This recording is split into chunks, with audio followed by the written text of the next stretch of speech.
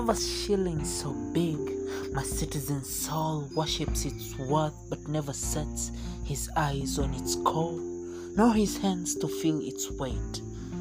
We have a shilling so small, my minister tramples it under his feet, but never minds it accounts to the $1 billion date that indates my citizen. My shilling shrinks under the weight of the minister whose might is its plight, whose mirth determines its worth. He claims secure insecurity for my citizens just to spare his household some luxury. He assures my citizens uneducated literacy just to claim a rover for his rally. My shilling is no longer a currency but a transparency which will look through to the fathomless pain of my citizen. It is a valueless value, only valuable to those who value its worth.